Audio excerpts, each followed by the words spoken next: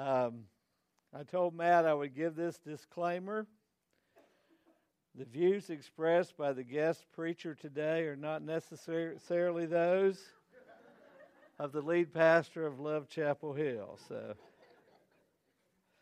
So I'm an old guy, so I might get politically incorrect today. So if I do, you just say, he's just an old guy, and just don't worry about it, okay? We're going to be in 1 John again. We are talking about letters to the future. And Matt wanted me to come back to chapter 1 and focus on verse 7 this morning. So I'm going to read the context for us. It's 1 John 1, verse 5 through chapter 2, verse 2. This is the message we have heard from him and declare to you: God is light. In him there is no darkness at all. If we claim to have fellowship with him, yet walk in the darkness, we lie and do not live by the truth.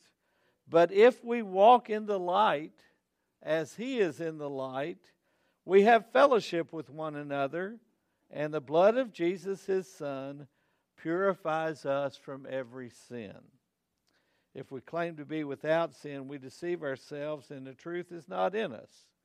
If we confess our sins, he is faithful and just and will forgive us our sins and purify us from all unrighteousness. If we claim we have not sinned, we make him out to be a liar, and his word has no place in our lives. My dear children, I write this to you so that you will not sin. But if anybody does sin, we have one who speaks to the Father in our defense, Jesus Christ, the righteous one. He is the atoning sacrifice for our sins, and not only for ours, but also for the sins of the whole world. This is the Word of God, and we believe it. Spiritual growth is never supposed to stop in a person's life. As we live our lives for Christ, or better, as he lives his life out through us, we're always supposed to be moving forward. Sometimes slowly, sometimes rapidly, but always forward. As we listen for guidance, he's faithful to lead us. As we obey his leading, we grow in wisdom and strength and favor with God. Humility is a key. Listening is a key. Obedience is a key. As he leads us into new territory in our spiritual life, we grow stronger, wiser, more effective, and deeper. Our spiritual life parallels our physical life. Stay active, keep learning, engage in new things, accomplish new skills, grab onto new ways of doing things, look at things from a new perspective, keep going forward, and you grow. When you stop doing those things, when you stop growing, you begin to die.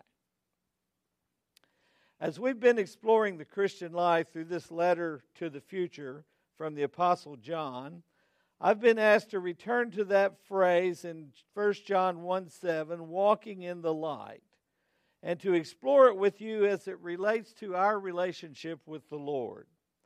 Our human nature is such that we have a tendency to arrive. We arrive at a certain point, we just want to camp out there. We want to settle down. We've learned enough, we've seen enough, we're happy, we're satisfied with who we are and where we are, and we just want to stay there. If you're in a class in the university, you know the professors who haven't had an original thought in 20 years, and you know the ones who are always continuing to learn more about their field of study, staying current, on the cutting edge, even adding to the body of knowledge from what they are learning from their research, right? And you know which of those professors you prefer to have in a class. If you're a believer, You know the people who had a salvation experience one time as a child, but have never grown much beyond that. They have their fire insurance, and they are satisfied with that. But you also know people, and hopefully you're one of them, who are always growing stronger in their faith. They're always finding new ways to serve the Lord. They're living in an up-to-date joy, and they're bringing that joy and life and peace into all their relationships. It is possible to live just inside the line. To find out just how much you can get away with and how little you need to give to the effort and still keep the fire insurance in place. But it is perilous to live that way because it is a dangerous place to live. And it is a place from which you can make very little positive contribution. It is also possible to live life like you were designed to live it, in a meaningful, joyful, rewarding relationship with God that helps you become more and more like Christ and less like the person you used to be.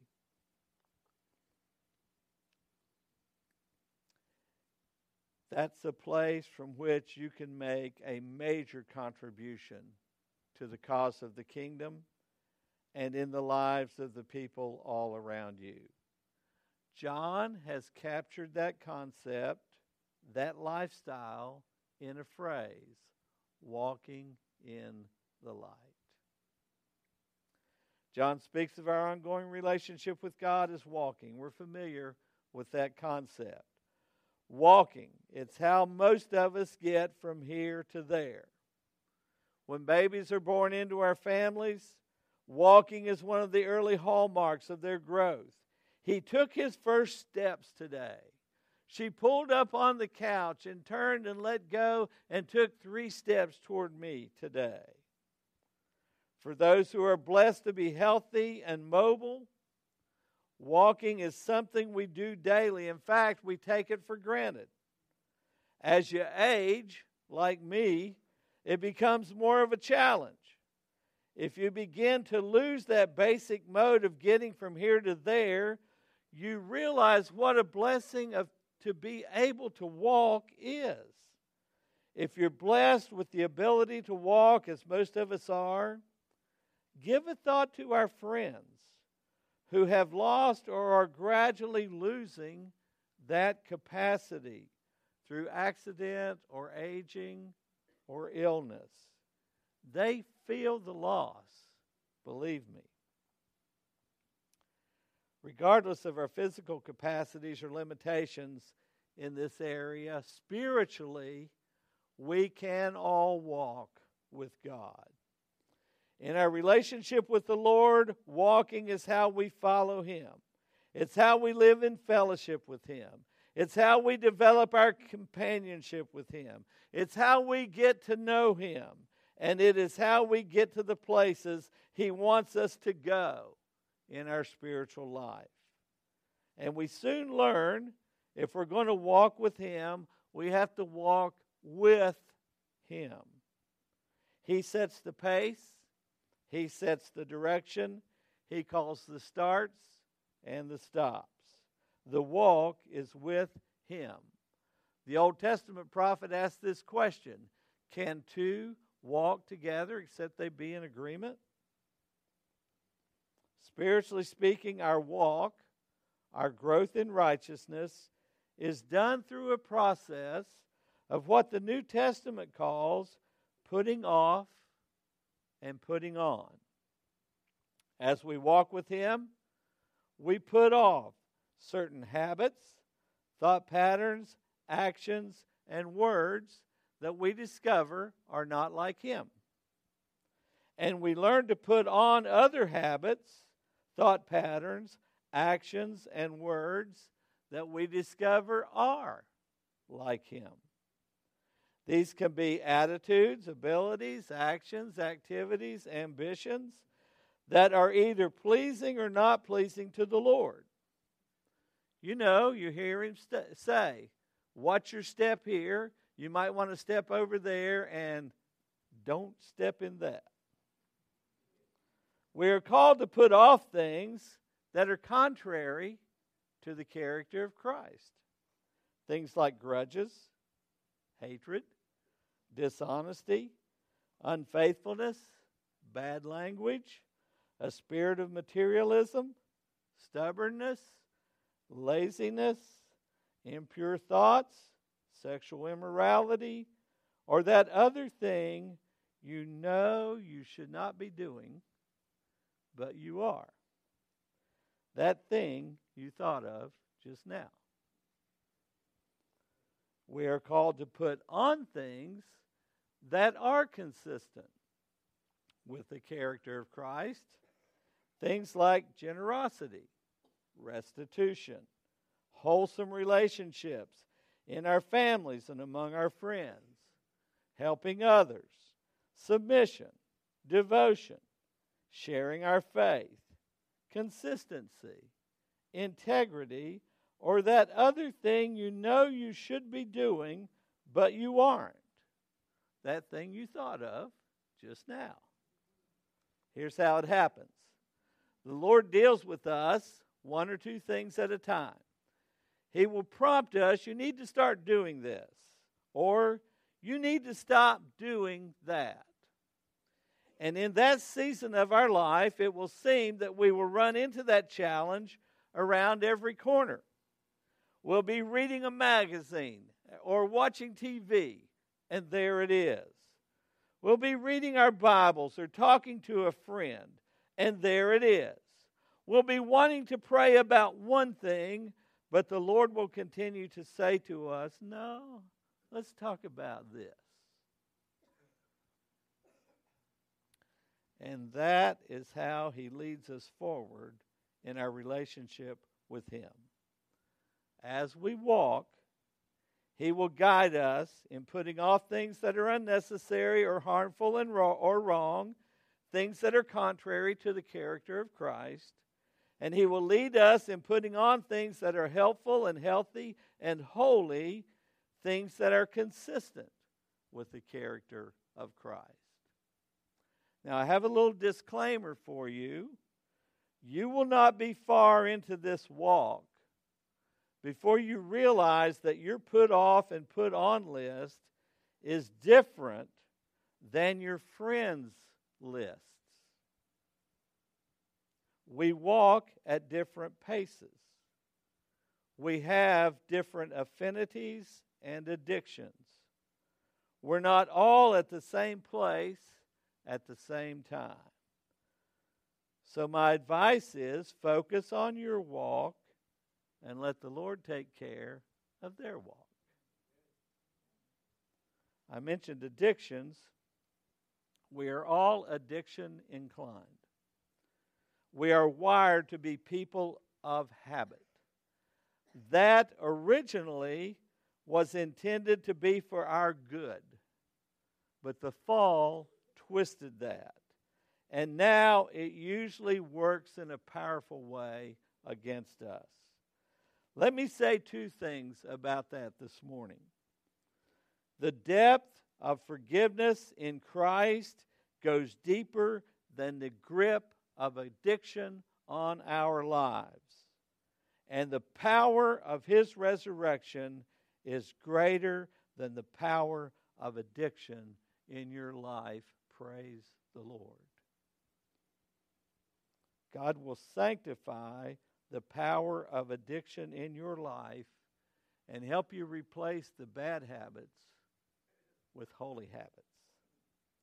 So our relationship with God is described as walking by putting on and putting off. We walk at His pace, at His discretion, under His direction. But John goes on and qualifies that. He doesn't just talk about walking, but he talks about walking in the light. In Scripture, light is primarily understood as a characteristic of God. 1 John 1:5 that we read, God is light. In him there is no darkness at all. According to the understanding of the Apostle John, light is good, darkness is evil. Light is often used to signify God's presence, the atmosphere in which he lives. Creation began with, "Let there be light." The skies lit up when Jesus was born in Bethlehem. Paul was knocked off his horse and into the kingdom by a blinding light. Hell is defined most precisely and terrifyingly as the one place in all existence where God's presence is absent. It's defined as the place of outer darkness. Even those great contemporary theologians, Luke Skywalker and Darth Vader, understand the moral qualities of light and darkness. Throughout the Scripture, the concept of light is used to communicate the concept of holiness, godly knowledge, wisdom, honesty, openness, integrity, transparency. Whatever else it is, it's not darkness. And it is universally understood as being more powerful than the darkness. In fact, in his gospel account, when John is speaking of Jesus coming into the world, he writes in John 1:4-5, "In him was life, and the life was the light of humanity. The light shines in the darkness, but the darkness has not overcome it."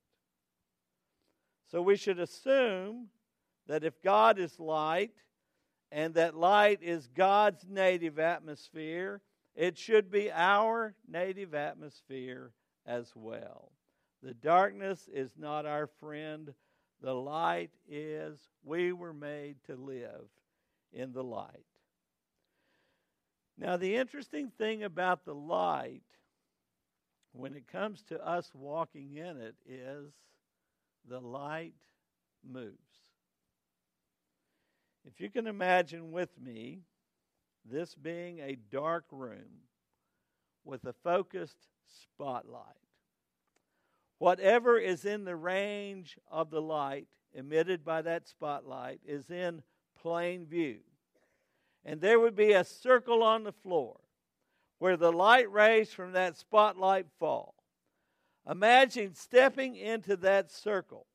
That is the current reality of your spiritual life. You can see more than what is in the bright circle, but you can see the things that are in the circle most clearly. Imagine that the Lord wants to walk with you out of this place and onto Franklin Street. Imagine it's nighttime out there. He moves the light forward a bit, you step up into it. He moves the light forward a bit, you step up into it. Again, he moves the light forward a bit, you step up into it. As long as you step up into the light, you move forward in fellowship with him. You move forward in your Christian walk. You move forward in your grace, in your growth in grace and knowledge. You move forward toward your goal. Well, where's the light going? Well, we said it's going out to Franklin Street. But if you know God, he has a bigger plan underway than just getting you out onto the street. He's doing some wonderful things in your life as he moves you forward. And there is a goal. That goal is Christ-likeness. How did we say it a few minutes ago? Becoming more and more like Christ and less like the person I used to be. The light moves. Now imagine, what if I don't move with it? For a while, I'll still be in some light. I'll be in a gray area, but I'll still be able to see. You do know how defiance is disobedience, right? Your parents taught you that. I imagine they also helped you understand that delay is also disobedience. There will come a time, if I don't step into the light, I will be back in the darkness again. In his faithful desire to have fellowship with me, God will send the light back around to intersect my pathway. But if I refuse to walk in it, I'll be in darkness. I was never intended to live in darkness. But that's where I'll be. And I won't be happy. If that is you this morning, then the Lord in his mercy has brought the light of his love and forgiveness back across your path this very moment. I invite you to jump back in and walk the path of joy and fulfillment with the rest of us. We also know, given human nature, there are also those who will run ahead out of the light. It's like walking down Franklin Street with the Sons of Thunder, Luke and Sam. One will get a little ahead of the other, then that one needs to get ahead of that one, and before long, they're way ahead of us, and we're hollering, hey, come back here. I don't really want to go down that trail this morning, except to say that those who run ahead run out of the light, just like those who stay behind. And they're the ones so sure of their spiritual knowledge who bring all kinds of strange and curious and off-the-wall claims and teachings into our lives. I would encourage you, when you run into that, drag it out into the light, examine it. If it's contrary to the Word, point at it, call it what it is, and walk away from it. So the light moves. As we move in it, we have fellowship with God and with each other, and the blood of Jesus Christ, his Son, cleanses us from all our sin. And that is the way you have a victorious, wonderful relationship with God and have power over sin in your life. If you walk faithfully, God leads faithfully. As God leads faithfully, you continue to walk faithfully. Will you ever trip and fall? I suppose in your physical life right now, as an accomplished walker of a good number of years, it could be possible that you could walk physically the rest of your life and never trip and fall. Really. You have the skills, you have the experience, you have the confidence. But you also have the past performance that predicts that it's unlikely that such a future result as never falling again as long as you live is going to happen for you. You're not likely to be a perfect performance walker. Like the rest of us, you are most likely going to fall. Whatever you do, please do not be the person who trips going up out of the aisle today and falls down on your face, okay? Possibility and probability are two different things.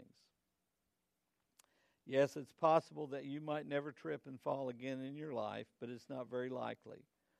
Our poor performance goes against us, doesn't it? What do you do when you trip? I just try to play it off like I meant to. Never works, but I always try.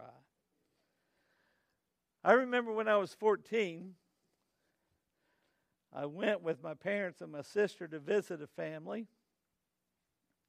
And there happened to be a beautiful teenage girl in that family.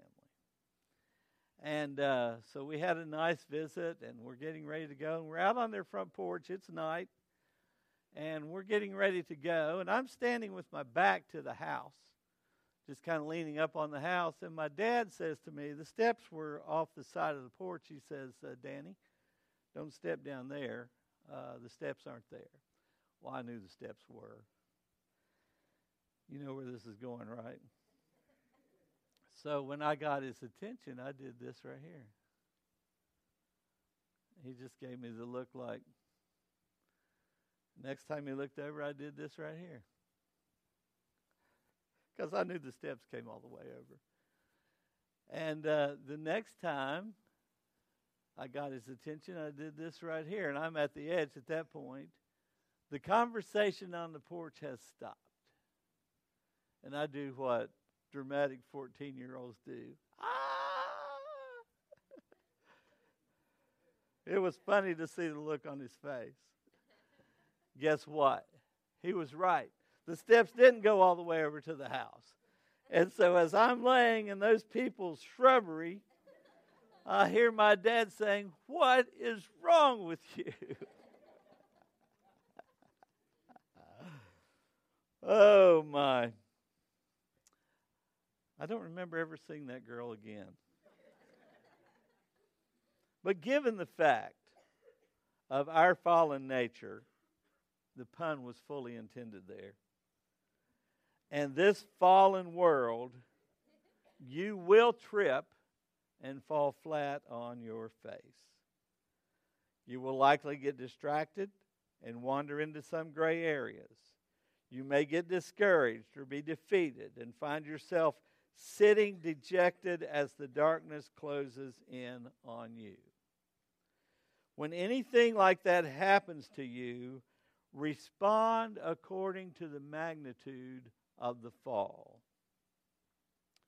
Either get up and brush yourself off, laugh, and continue walking, or sit up and catch your breath, then get up and limp along for a while until it gets better, or ask somebody to help you up and even walk along with you for a time, or in drastic situations, call your spiritual 911, the Love Chapel Hill Rescue Squad, and let them help you get back your health and strength and get back on your feet again. If you wander off into the darkness and want to find your way back, get out your spiritual roadmap, your Bible, and the Lord will lead you faithfully back into the light and back onto the path and back into fellowship with Him.